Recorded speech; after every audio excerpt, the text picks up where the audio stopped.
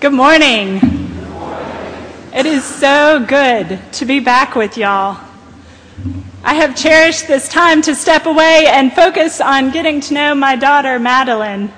She is absolutely amazing, brilliant, and way advanced for her age.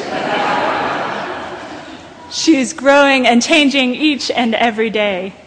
Thank you for all your well wishes and your words of support.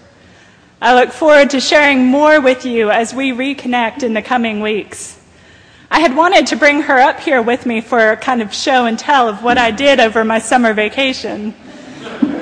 But that would probably be more entertaining for me than for you, and so I guess I have to preach an actual sermon. Peter knew Jesus. He knew this man, Jesus, in the flesh and blood. They walked from town to town together, preaching, healing, and teaching. He watched as Jesus cared for the poor and the outcast, as he offered food to the hungry and hope to the powerless. He watched, at times perhaps confused, and at other times with wonderment, as time and again Jesus went against the cultural norms and engaged in relationships that were forbidden by Jewish law. He healed the lepers. He stopped the hemorrhaging of a bleeding woman and cast out demons. Peter ate and slept and lived and labored with this man. He knew Jesus as prophet, teacher, healer, and friend. He knew Jesus. That is, until Jesus turns to him and says, "Who do you say that I am?" This should be an easy question. With all of their shared experiences, Peter should know the answer, no problem.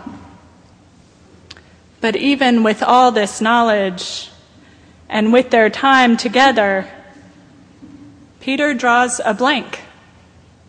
That is, until he receives divine revelation to proclaim, "You are the Messiah, the Son of the living God. What once was hidden from all is now revealed." Jesus is the long-awaited Messiah. This person, Jesus, is more than a prophet, more than a healer. He is God here and present among us. As the Anointed One, Jesus holds the promise of the new kingdom, not one here on earth where wealth and power rule, but the kingdom of heaven, a kingdom with mercy and reconciliation as its foundation. Who do you say that I am? How do you answer that question? A friend comes up to you at a party and says, "You go to All Saints, right? Tell me about that. Why do you go there on Sunday mornings when you could sleep in instead?" How do you answer this? How do you begin to explain who Jesus is for you? I'm not asking you to have your Christology all worked out and be able to write a theological treatise on Jesus. We can rely on theologians like Marcus Borg for that. What I am talking about is struggling with the question raised by the Christ. Who do you say that I am? Is Jesus for you simply a great prophet, a teacher, a moralist, a compass that you rely on to live a good life? Or is there something more meaningful? Has knowing Jesus to be the Son of the living God brought opportunities for transformation into your life? Opportunities to show mercy, to work for reconciliation? Peter's life was transformed by this revelation. He was no longer simply a disciple of the prophet Jesus, but became the promise of continuity, the leadership for the community of the faithful following Jesus' death. The story will not end with Jesus. In Peter, we are assured that God's message of mercy and reconciliation will continue to be offered in community, and the kingdom of God will be realized. We don't have the advantage of having met Christ in the flesh and blood. What we do have is the gift of community and our experience of God and relationship. Each Sunday we come together and we remember the story of our salvation in the proclamation of the gospel, in our prayers, and in the celebration of the Eucharist.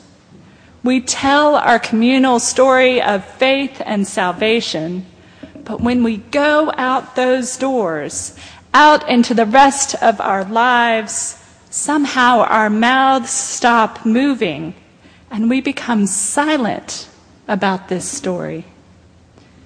Guess what, folks? Christianity is no longer a secret movement. We gave that up thousands of years ago when Constantine made it lawful to be a Christian.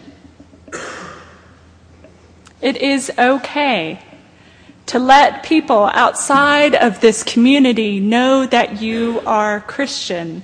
It is okay to share with others the unconditional love that comes with being in relationship with the living God.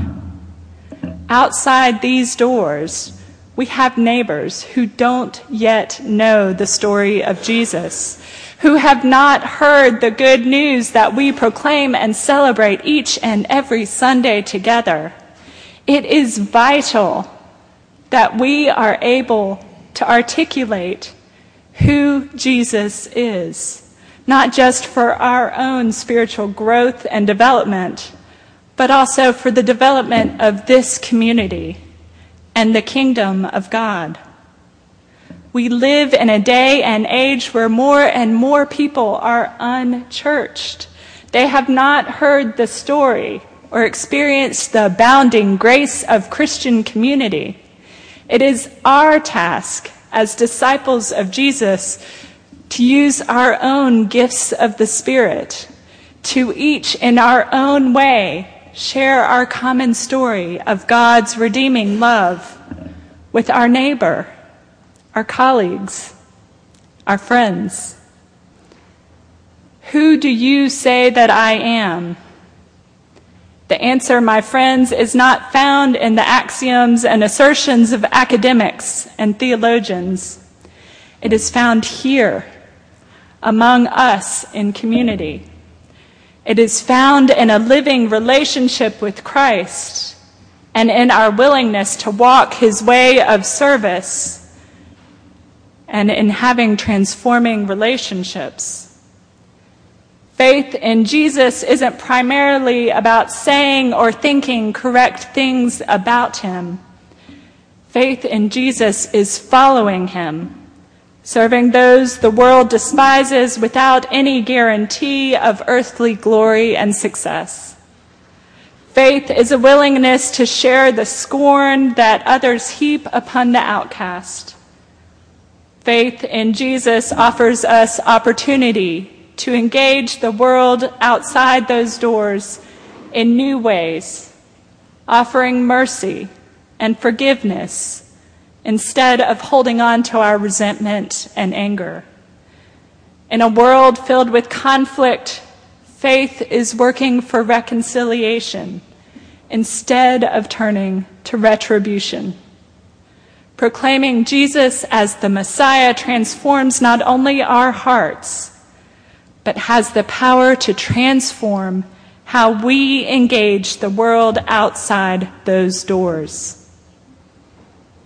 We have a story to share with the world. How do you answer when Jesus asks, "Who do you say that I am?"